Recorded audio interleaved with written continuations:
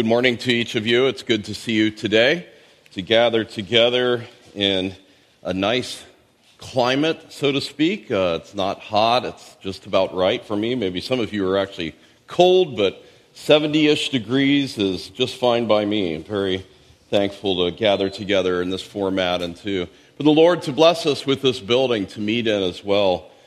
Well, today we will be continuing our exposition through the book of Philippians, and I'd encourage you to take your Bibles and turn to chapter 2. Chapter 2, we'll be looking at the first 4 verses only today as we consider this theme of unity through humility. Let me ask you a question as we begin. In what ways do you personally promote unity among the brethren? Think about the last few weeks. Think about the last several months. And in what ways do you, and then just to bring it a little closer to home, how do you promote unity in our church? Are there certain things that you are doing to promote unity, or are there possibly some things that you're doing that might threaten that unity, such as gossip and slander and having a selfish ambition and these kinds of things Paul brings out in our text today? Paul will lift us to the very heights of both the humiliation and the exaltation of the Lord Jesus Christ, and we'll begin to look at that next week. But here in context is he's given an admonition, a concern, a pastoral concern for the church in Philippi that they would be of the same mind, maintaining the same love. And he grounds that on the humility of Christ in the next section. Paul is laying this foundation to make a platform for an appeal to unity. The significance of this passage is that vital key doctrines of the Bible always have a practical application. And for example, he will go on to give us a beautiful description of Christ, although he existed in the form of God, did not regard equality with God a thing to be grasped, but he emptied himself, taking the form of a bondservant. And so the very humanity, the very incarnation of Christ, has practical application to us in the text which is before us. So this call to unity is not over doctrine, as though they were debating end times theories of being dispensational or amill or post-mill or pre-mill. It wasn't over doctrine. In fact, the Philippians were pretty well grounded and very solid. They could have all signed the same doctrinal standard, the same constitution within the church, but their problem was amongst the petty bickering that was going on amongst them, the disunity that was becoming apparent to Paul, the petty annoyances which were present, perhaps exerting selfish ambition and will. I submit to you that disunity is like a cancer to any local church. It will begin to eat at it a little at a time, ultimately causing the members to bite and devour one another.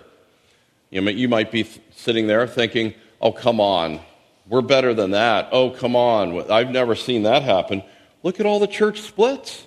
I mean, the longer I'm a Christian, the more and more I hear of church splits where the congregation is not able to unify. Now, I should say, some of those are over doctrine and vital doctrine, non-negotiables, and that's a good thing. But oftentimes it's over personality conflicts and these kinds of things. So Paul makes in our text a strong appeal to unity. He takes, if you remember in chapter 4 and verse 2, we'll get to this, but you know the book, where he has to urge 2 of the women to live in harmony with the Lord. And so taking that, it implies that Paul knew that the church of Philippi needed encouragement in this area. J.C. Ryle, the great Anglican, says humility is the very first letter in the Christian alphabet. If we will live Christian lives, we must be marked by those who are humble. So let's read the text, and I'm going to read verses 1 to 11 just to give us the broader context because it is connected. So Philippians 2, beginning in verse 1. Therefore, if there is any encouragement in Christ, if there is any consolation of love, if there is any fellowship of the Spirit, if any affection and compassion, make my joy complete by being of the same mind, maintaining the same love, united in spirit, intent on one purpose. Do nothing from selfishness and empty conceit, but with humility of mind, regard one another as more important than yourselves, and do not merely look out for your own interest, but also the interest of others. Have this attitude in yourselves, which was also in Christ Jesus, who, although he existed in the form of God, did not regard equality with God a thing to be grasped, but he emptied himself, taking the form of a bondservant and being made in the likeness of men. Being found in the appearance as a man, he humbled himself by becoming obedient to the point of death, even death on a cross. For this reason also God highly exalted him and bestowed on him the name which is above every name, so that at the name of Jesus every knee will bow, of those who are in heaven and on the earth and under the earth, and that every tongue will confess that Jesus Christ is Lord, to the glory of God the Father. Amen. Let's ask for God's help once again. Our Father in heaven, we confess that we are wholly dependent upon you. We are dependent upon your sustaining power, O God. We pray that you would be pleased, O Lord, to open up the truths contained in your precious and infallible and authoritative word this day. Lord, we know that your word has much to say to our individual lives and our Christian walks this day. And we know, Lord, that in a topic that is so practical, so earthy, so down to earth, Lord, that it's easy for us to check out and sort of ignore, or to pat ourselves and to deceive ourselves that we're doing well. Oh, Lord, send the Spirit that we might examine ourselves, that we might be those that would be more and more conformed into the image of Christ, that we might bring glory to the Lord Jesus Christ. Be with us now, we pray. In Jesus' name, amen. So back in 127, there was a transition that would probably mark a good place to begin chapter 2, but only conduct yourselves in a manner worthy of the gospel. That was the first command in the book. And so he strives unity even there, standing firm of one mind, striving together for the gospel, that we would not be alarmed by our opponents. And then these two gifts that we looked at last week, not only the gift of faith to believe, but what else? The gift of suffering, right? It has been granted to you not only to believe, but also to suffer for Christ's sake. For Christ's sake is said twice for emphasis. And then in verse 30, that whatever suffering we endure is nothing different than what Paul in the early church suffered as well. And so, as we come today to our text, the idea of standing firm in the gospel, we need to understand that will never happen if we are not unified together as a church. The key to being unified is having gospel motivation, and in this case, being motivated to a biblical humility, a lowliness of mind. In these first 4 verses, for the sake of unity within the body, we are to mortify our pride that we see. That is to kill it, to put it to death, to shoot it, to make it no longer breathe. And then in verses 5 to 11, as we read, we have the par excellence example of humility, the second person of the Holy Trinity, the Lord Jesus Christ, who comes and humbles himself and dons human flesh, being born of a virgin, being born in the manger, and then living life among thousands and thousands of sinners. The par excellence of humility, not only in the incarnation, but throughout his whole life and his humanity. And we will look at that next time. In fact, this doctrine is very, very important. And I want you to know that it's not, Paul doesn't say, now I'm about to unfold the mysteries of the incarnation, right? That's not what he's saying. He's not saying, I have a new theological nugget to give you, Philippians. What he's concerned about is it's a pastoral concern that there's some disunity, some strife amongst the brethren. And so as he gives the admonition to unity and therefore to humility, right, what does he do? He brings up the example of Christ as a result of that. And so think of it like this, 127 to 30, we spent a couple weeks on that, is Christian living in the world, the need for us to be united so that we can face a hostile world. Think of verses 1 to 4 is the importance of Christian unity as we live amongst each other. Does that make sense? It's the same kind of terminology, strive together of one mind, but in those verses it was to a world, that we might take the gospel to a world, that we might endure suffering. Here it's among ourselves. There it was standing against our enemies. Here it is about cultivating humility amongst us. So the structure is this. In verse 1 you have 4 statements that are given. They're conditional clauses in the original, but they're not like, oh, they may happen, okay? They're certainties, okay? You could think of it as since, therefore we have encouragement in Christ, consolation and love.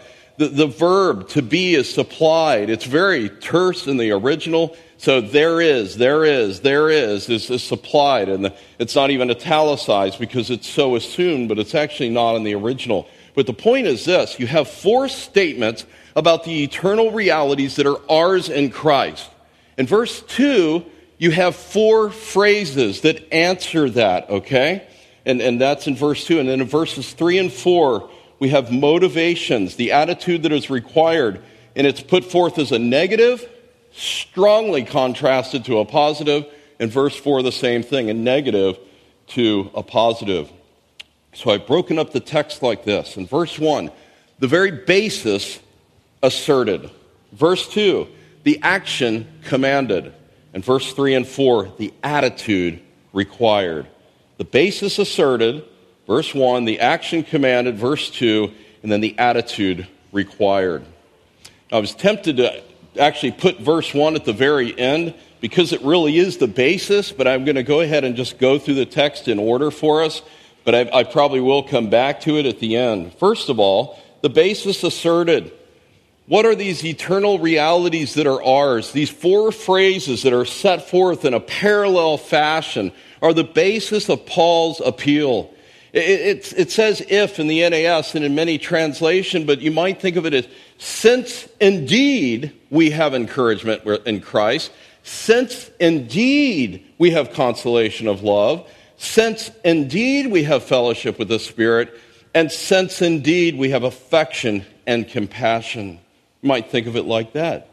But it does begin with the word therefore, and so we have to ask ourselves, why is that there? Well, obviously it's pointing back to verse 27, that transition to that first command, only conduct yourselves in a manner worthy of the gospel. But also it's connected to verse 30, since we're engaged in the same conflict as even the Apostle Paul. So these are the incentives to live and obey the exhortation that he gives in verse 2, to make my joy complete by being of the same mind. This encouragement in Christ comes to us from being in Christ. It's parakalesis. It's very similar to parakaleo, to encourage. It's one of these words in the original. It has a vast amount of meanings: encouragement, comfort, consoling, and all of this. I like the word comfort better over encouragement, but they're very similar. They're very similar. And so this first phrase is, there is indeed comfort in Christ. Secondly, there is consolation of love. This word for consolation only occurs 6 times. It has the idea in classical Greek of speaking friendly to someone. Okay, so it's a consolation. It's something that's friendly, something that's warm, not something that's agitated and proud and that would cause disunity. A consolation in love. We are consoled not by brotherly love necessarily, or even the love of Paul, but it's the love of Christ for them and for us. Third, he says the fellowship of the Spirit, this koinonia, the idea of this participation in the third person of the Trinity, the Holy Spirit, that we indeed participate with him, we have fellowship with him. Two important theological ideas, that idea of a sweet oneness and koinonia, and the idea that we are unified to God by His Spirit. Now these first three, some have likened to 2 Corinthians 13:14. You'll recognize this verse.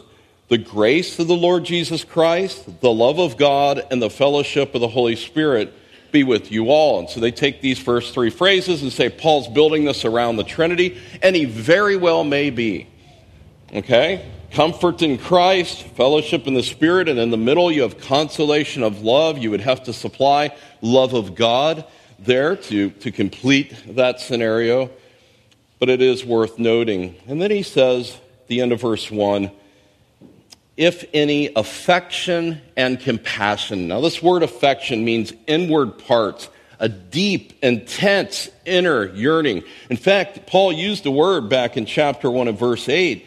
God is my witness how I long for all of you with what? The affection of Christ.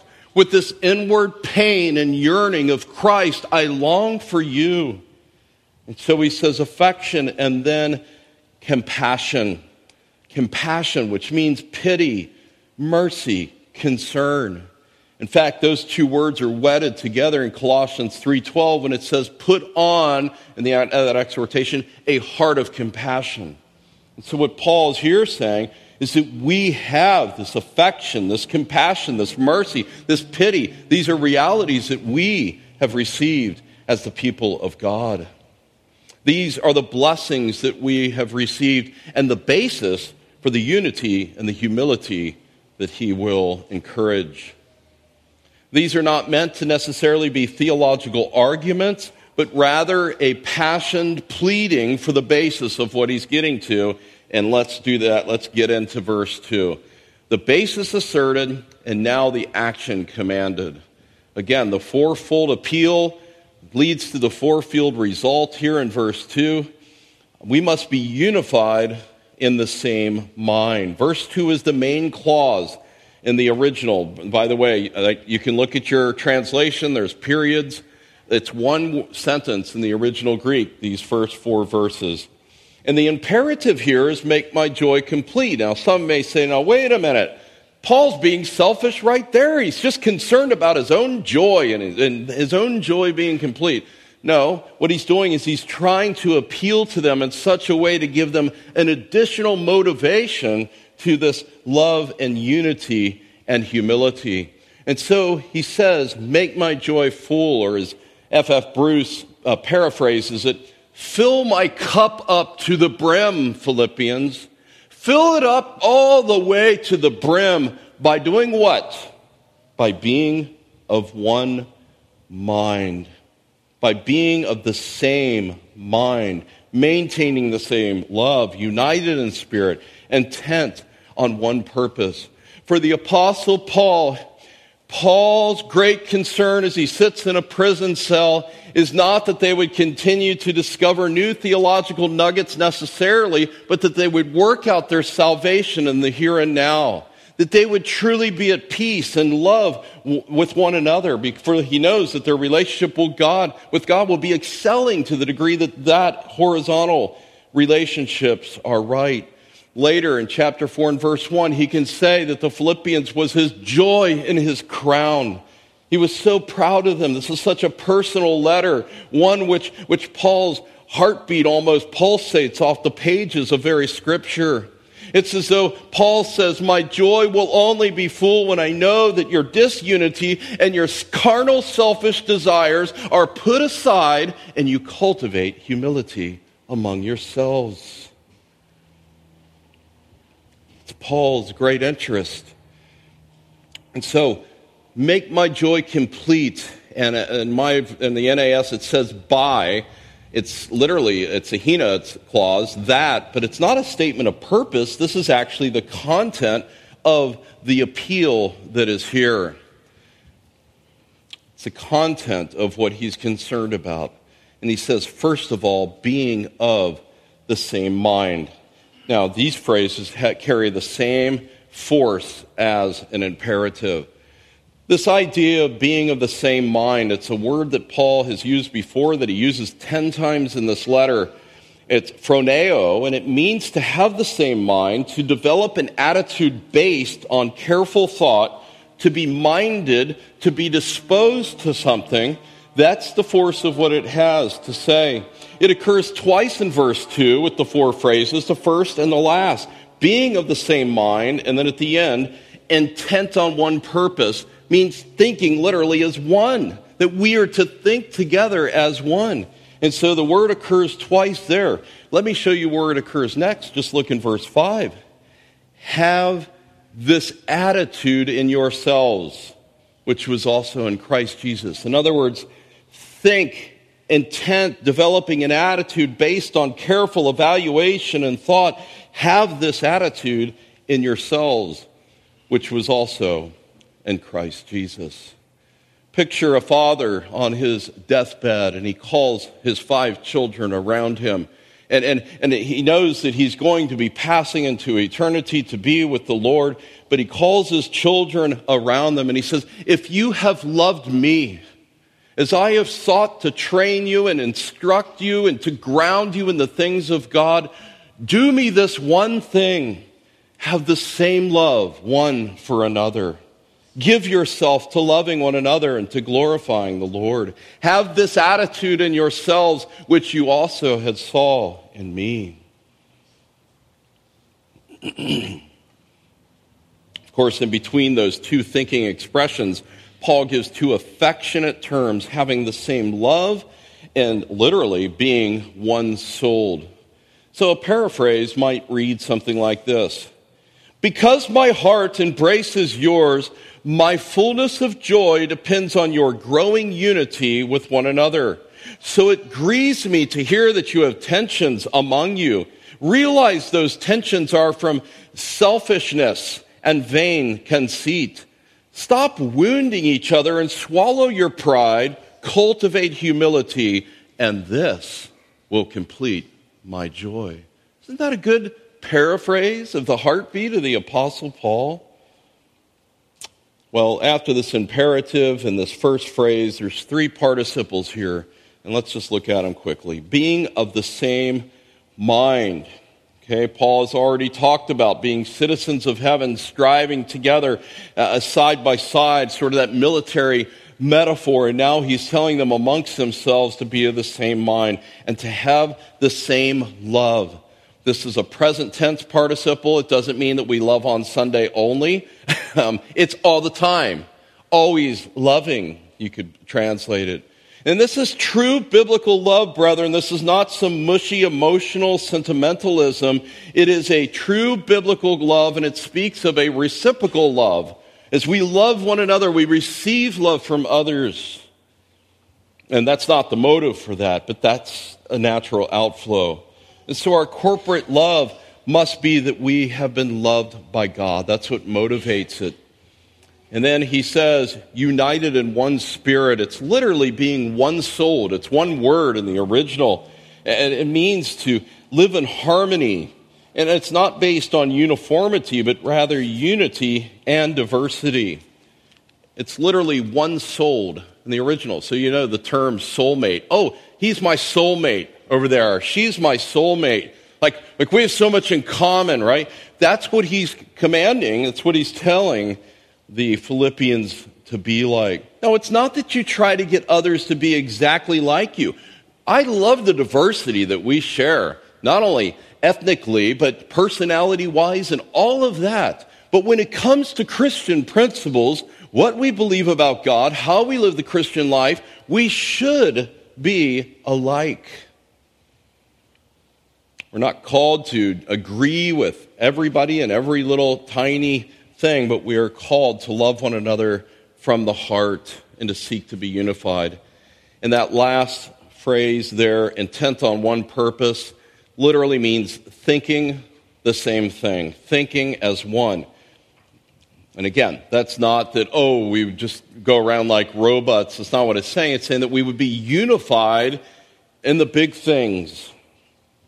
Romans 12 and verse 16, be of the same mind toward one another. Do not be haughty in mind, but associate with the lowly. So this strong bond is grounded in the gospel. Brethren, it acts like shock absorbers or stabilizers, as it were, to our church and the various relationships that we have. In other words, our relationships will be strong because we have this unity centered around Christ. It's the stabilizers, it's the shock absorbers that keeps us from bottoming out or a wheel flying off as we hit the potholes of the trials of this life. The relationship that we have amongst each other so that we can address the differences when there are differences with grace and love. We don't grow bitter and we don't begin to resent, but we address when there is differences or when there is conflict, and there will be conflict, right? We address those with grace and with love, thinking the best. And this unity, and I say it a lot, I'll say it again, is not at the expense of truth. Okay, so when we received requests, as Steve and I did, to participate in an ecumenical effort to feed the poor with multiple denominations, including Muslims, we have to say we can't really participate in that. We serve a different God. It wouldn't be right to say that, we're all doing this in the name of our gods, and he's just kind of blends together somehow up in the sky. No. We serve a different God than the Muslims. And so we can't unite side by side with them. We're happy to dialogue with them. We're happy to present what we believe to be the truth to them. But we can't pretend before the world that we're serving the same God, because that would be communicating deceit and a lie. And so Blanchard says, when the Bible speaks about church unity, it speaks about unity not at the expense of truth, but on the basis of it. You see, it is the truth of what we believe that motivates us to unity. Let me give you one example. John Owen has an excellent work in his works called Communion with God. He addresses the intertrinitarian communion and fellowship that the Trinity enjoys in all of its complexities. And then he goes on to set forth how the believer can have fellowship with the Father in particular, and then with the Son in particular, and then with the Spirit. And so just as the Holy Trinity has a sweet, pure fellowship amongst themselves, so too we are to have this sweet, pure relationship amongst ourselves based on the truth of what we believe about God, what we believe about the Lord Jesus Christ and what he accomplished for us, what we believe about the role of the Holy Spirit in the believer's life, sanctifying, reassuring us of our salvation, and so forth. So that's the action commanded. We saw the basis asserted, the action commanded. Now let's get into the meat of our passage, the attitude required, verses 3 and 4. And notice what I said. I said there's a negative and a positive in verse 3, and a negative and a positive in verse 4. Let's look at verse 3 first. Do nothing from selfishness or empty conceit. Do nothing from selfishness or empty conceit. Taken together, this speaks of carnal selfishness, self-advancement, and so he's saying, do not be motivated by these things. Do not live your life according to these principles. And this first term, selfish ambition, has the idea of meaning selfishness, obviously, a deep-seated desire for personal preeminence. Personal preeminence. I need to be noticed and I need to be appreciated amongst the people. And if I'm not noticed and if I don't receive verbal praise and I don't receive whatever your criteria list is, I'm going to the next church where I can receive that. Selfish ambition.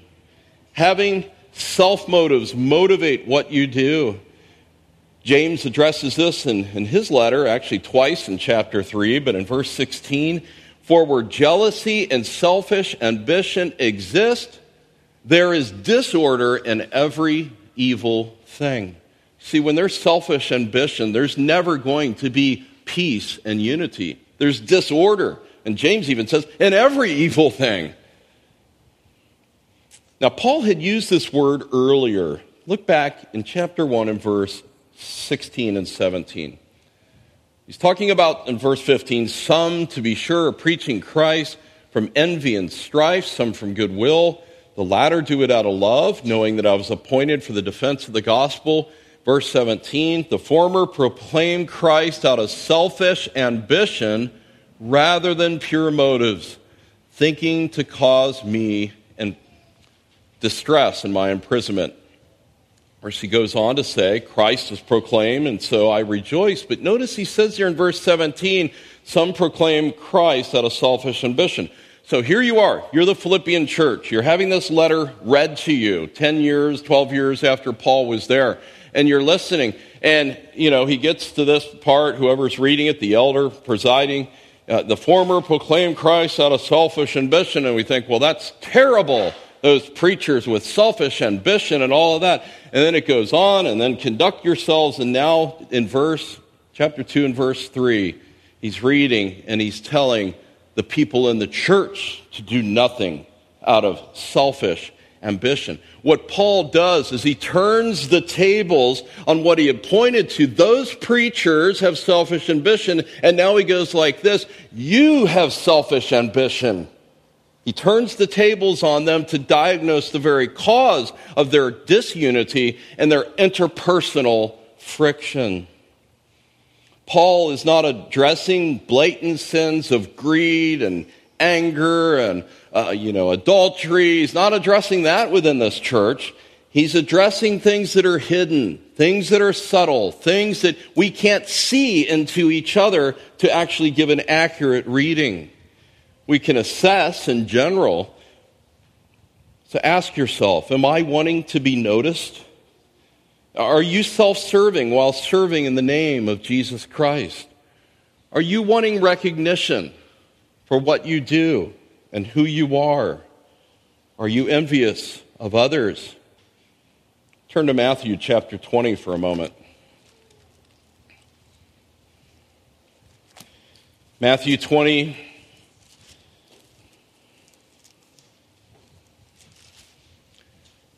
And verse 20.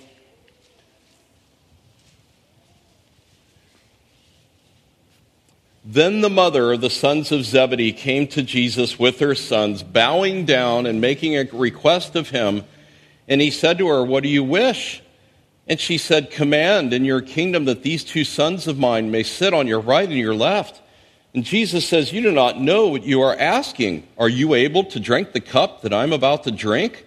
They said, oh, we're able. And he said, well, my cup you shall drink, but to sit at my right and my left, this is not mine to give, but this is for those to whom it has been prepared by the Father. After hearing this, the 10 became indignant with the two brothers. But Jesus called them to himself and said, you know that the rulers of the Gentiles rule it over them, and their great men exercise authority over them. It is not this way among you. But whoever wishes to be great among you shall be his servant.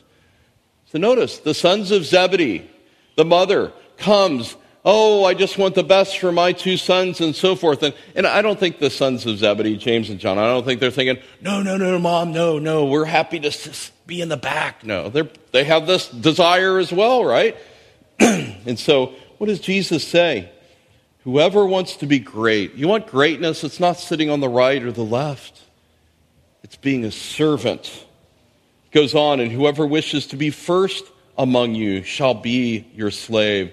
Just as the Son of Man did not come to be served, but to what? To serve and give his life as a ransom for many. Isn't that a beautiful passage? Doesn't that fit so well right here? You don't need the seat of prominence.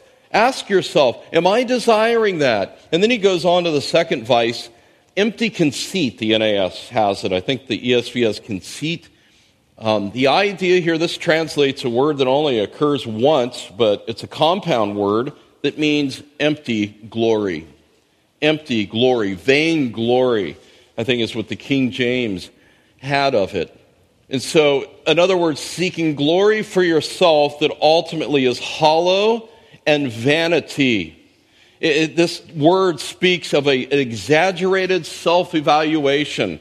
So, yes, I examine myself and, I'm the best thing that's ever happened to this church. And, I'm this elevated self-evaluation to where you puff yourself up and you blow yourself up to a balloon about ready to explode. You've made yourself so big in your own mind. That's empty conceit, empty glory. It's a glory that exists only in your own mind, and it becomes really an idol. Paul will actually weave together both of those terms for us in this next section, right? Jesus Christ who what? Emptied himself, kenos, right? And then he was glorified to the right hand of God. And so he uses this word, it's a negative sense, this self-vain, empty glory. But these are the very terms that he'll use in the next few verses to contrast the vastness between Christ emptying himself, the lowness of his humility and his incarnation, and then the supremacy of his glory before the Father. So Paul weds these terms together and separating it by a few verses, explaining the redemptive mission of Christ.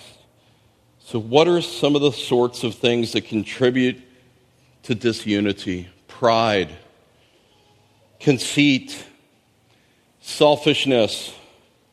Here's one, a critical spirit. Every Sunday, I've got my list of things. Why did they do that? Why did they do that? Why did they do that? That's not contributing to the unity, brethren. The true obstacle to unity is not the presence of differing opinions about, I like all hymns, I like all choruses or whatever the opinion may be, the color of the carpet, but rather a strongly opinionated self-centeredness, that it's my way or the highway. That's what contributed to disunity. Or maybe it's this party spirit. Well, this preacher I listen to all the time, and he's my guru, and he's, so forth. Well, what does it say in Corinthians 1:12? Paul talks about this. Now, I mean this, that each one of you are saying, I am of Paul, I am of Apollos, I am of Cephas, and I am of Christ. He's speaking in that context of it's so foolish for Christians to divide into camps and groups and all of that when we should all be united under the headship of Christ. Brethren, the antidote to this selfish ambition is sweet humility. Sweet humility. And that's what he goes on to say. Do nothing from selfishness and empty conceit, but, okay, and this is a very, very strong contrast that's here, but with humility of mind, regard one another as more important than yourselves. What a huge contrast from this self-inflating conceit and puffing yourself up and this selfish ambition to you lower yourself and you esteem others as more important. This isn't worshiping, we're not talking about that, but you magnify others before yourself in your mind. The word here means lowliness of mind. In fact, it's a compound that means humility and thinking. Thinking low would be a literal translation. Now, before the New Testament, the words that we have, the various variants, did not really exist. Okay, these were Christian terms. The idea of something that could be along the lines of humility would be something that would be strongly looked down on in the Greco-Roman society. In other words, you'd be a few bricks short of a full load because it was a term of derision. It was a term that conveyed weakness and lack of freedom and subjection. Why would anybody want to be humble or exhibit humility? We're strong and you fight for what you have, right? Well, Jesus himself said, as he described himself, take my yoke upon me, for I am gentle and what? Lowly in heart. We read earlier how humility is favored before God. Isaiah 57, thus says the high and exalted one who lives forever, whose name is holy. I dwell on a high and holy place. Well, about then, we're about to cower back the holiness of God. But then notice he says, and also with the contrite and lowly of spirit, in order to revive the spirit of the lowly and to revive the heart of the contrite. Let me ask you a question today. Are there areas in your life where selfish ambition still rears its ugly head? The desire for self-exaltation, is it so great that you will put others down who get in your way so that you can exalt self? These are questions we need to examine ourselves. Is there someone maybe that you need to seek forgiveness from today? That maybe you've unduly criticized or gossiped about or put down in some way or fashion that is wrong and it's selfish ambition. He goes on to say, humility of mind in this, regard one another is more important, literally more superior than yourselves. To regard them, to count them is more superior. Jesus Christ demonstrated this beautifully as he washed the disciples' feet in that upper room, sitting there, and as he takes the towel and he washes their feet and he displays that humility before them. How can we promote this oneness, and unity and humility? Well, it's not this, to grin and bear it. I'm just going to try to love those people today. Oh, it's hard, so hard. I'm just going to try to do my part. No, what's that going to do? That produces resentment and ultimately will lead to bitterness. No, the answer and the solution, my brethren, is to be amazed by his grace for you. That God would love you so much, a depraved, wicked sinner that deserves the wrath of God, but yet he would save you and give you the great privilege of experiencing salvation in this life. Give you the great privilege of being a part of a church that seeks to faithfully explain the scriptures week after week so that you might be grounded and prepared for glory. In other words, the answer and the key is not to grin and bear it, but to be amazed by his grace for you in particular. To not think that you're the best thing that's ever come before the church. That where would the church be without me? That's folly. That's idolatry. Throw that away and come to see Christ as he's proclaimed. Come and be a part of a church that loves the Lord Jesus Christ, that wants to see him exalted. We pray it again and again. May Christ be exalted in him only. We don't want any man to be exalted in this congregation. We need the pride of man to be humbled so that we might be true worshipers of King Jesus. And then verse 4. Do not merely look out for your own personal interests, but also for the interest of others. Okay, first of all, this is not saying to be totally blind about your personal. No, you have a responsibility to care for yourself and your family, so don't take this to its extreme. You might think of it like this. Verse 4 is an expansion of verse 3. It tells us what humility will look like. Do nothing from selfishness, vain conceit, but with humility of mind, regard one another as more important than yourselves, not merely looking out for your own personal interests. And here's this big contrast, but for the interest of others. This word for looking out is scopio. It's where we get telescope or microscope. It's something that when you look at a telescope, and if you're camping with friends, and a friend of ours, Dan, would bring his big telescope, and we could look at Saturn with the rings. You don't just go like this, quick look and walk away, right? No, you're looking at it for minutes. You're contemplating. You're thinking about it. You're examining all the details of the rings and the beautiful colors. That's the idea that this word conveys. It means, the lexicon definition, to pay attention to watch closely, to look at critically. Okay, that's what this word means. And so when it says that we're to look out not for our personal interest, but for the interest of others. It's to look critically of how we might be a blessing to others. It's to give it more than, a second thought of how you might be a blessing to others.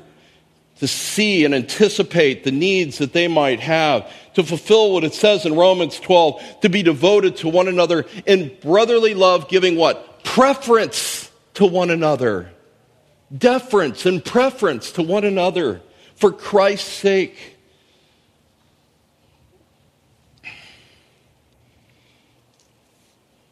C.J. Mahaney has a great book on humility, and in it he says humility is accurately seeing ourselves in the light of God's holiness and our own sinfulness. When you study your own sinfulness or even the doctrine of sin, contrasted with the holiness of God, that is a motive to slaying pride. One way to cultivate humility is to ask yourself this question: who is the most sinful person that you know of? I'm talking about personally. Oh, well, such and such, serial rapist. Oh, such and such, mass murderer, right? No, I'm talking about personally. I'm not talking about CNN and Fox. Who's the most wicked person that you know? It's you yourself, because you alone see all the inclinations of your heart, the depravity, the depths of depravity of your own heart.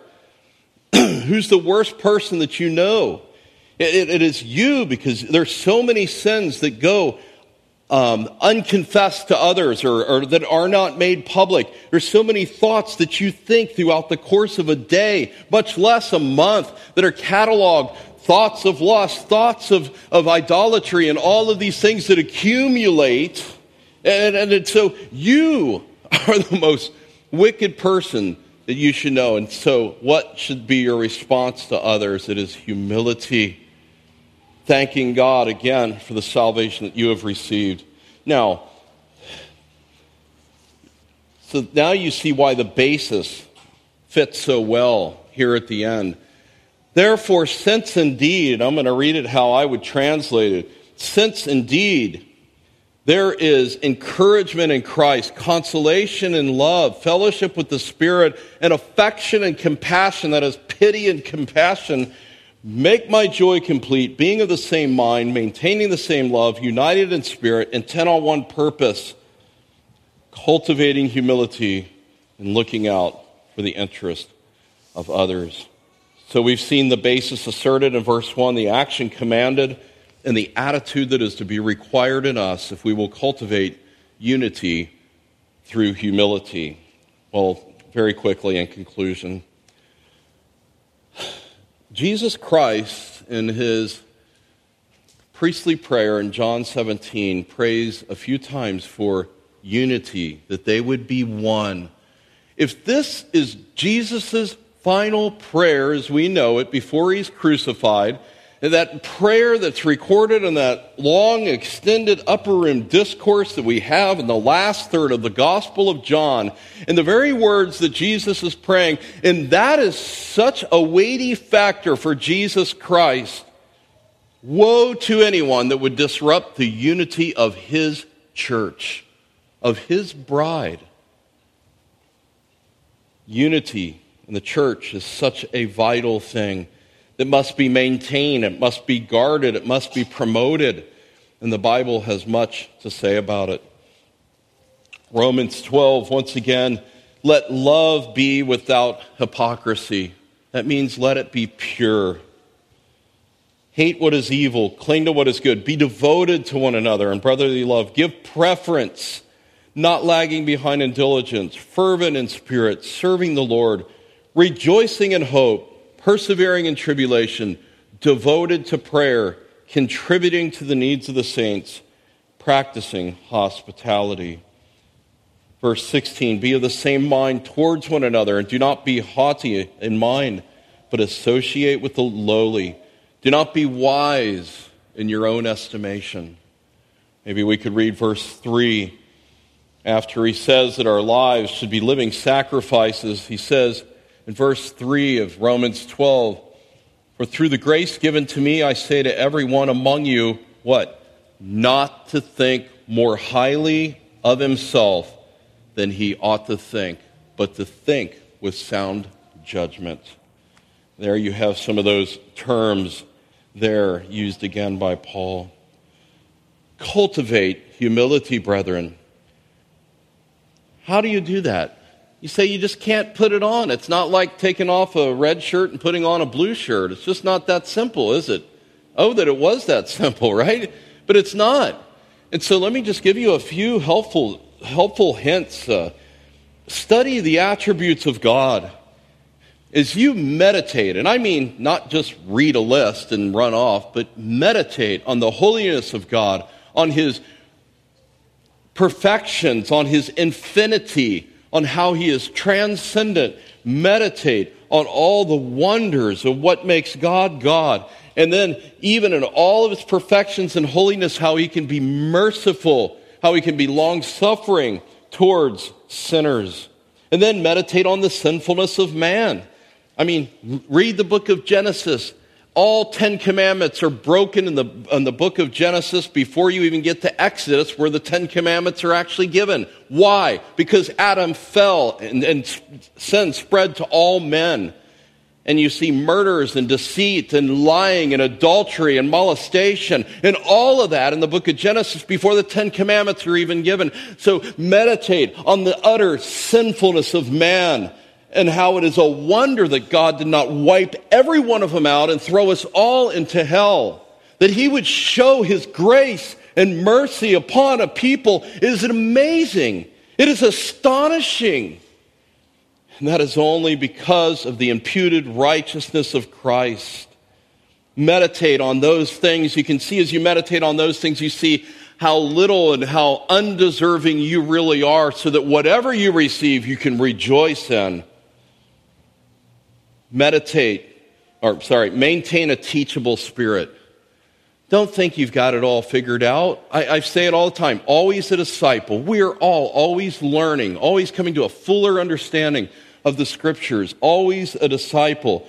Maintain a teachable spirit. Be open to correction. And then meditate on the cross of Christ.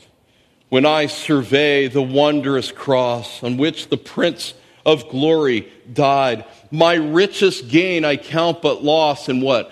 Pour contempt on all my pride. Spurgeon said, let us be humble that we may not need to be humbled, but may be exalted by the grace of God in due time. And if you're here today and you're outside of Christ, and I believe that there are some here today who are outside of Christ, who are not following Christ, who are not born-again Christians, you cannot please God because you're living to please yourselves. And when we're outside of Christ and we have not come to know Christ, that's what it's all about. Numero uno, right? It's exalting self. It's your best life now. Kind of funny that that's a so-called Christian slogan, but that's really the unbeliever's outlook on life. I beg you to flee to Christ. Greater love has no one than this, that one lay down his life. Jesus Christ laid down his life for sinners. But God demonstrates his own love toward us in that while we were yet sinners, Christ died for us. Christ died for us. Isaiah 55, seek the Lord while he may be found. Call upon him while he is near. You say, well, near? Where is he? Well, I see an image, but no, where is? No. He's near today in the day of mercy. The door of mercy stands wide open if you will but confess your sins, repent of your sins, and cry out for salvation. That he is near to you if you will cry out. He knows your heart. He can see into your mind and see all the hidden motives of the heart. Call upon him while he is near. The verse goes on to say, let the wicked forsake his way, the unrighteous man his thoughts, and let him return to the Lord, and he will have compassion on him. And to our God, he will abundantly pardon. Forsake your wicked way. Forsake your narcissism of loving and exalting yourself, and throw that under the bus and come empty-handed. Nothing in my hand I bring. Simply to your cross I cling, and come to Jesus, believing that he has died for your sins upon the cross, believing in faith that he is the only Savior that could rescue you, and he will come and he will breathe life into you. God delights in mercy. Why would you harden your heart? Let us pray. Father, we thank you that you have not obliterated the whole human race. Our propensities to sin and besetting sins and selfish ambition and self-exaltation are so prevalent, certainly prevalent in the unbeliever, and even as redeemed, those who have had the power of sin broken, it still rears its ugly head from time to time. Humble us, O God, that we might be those who can display a Christ-like humility.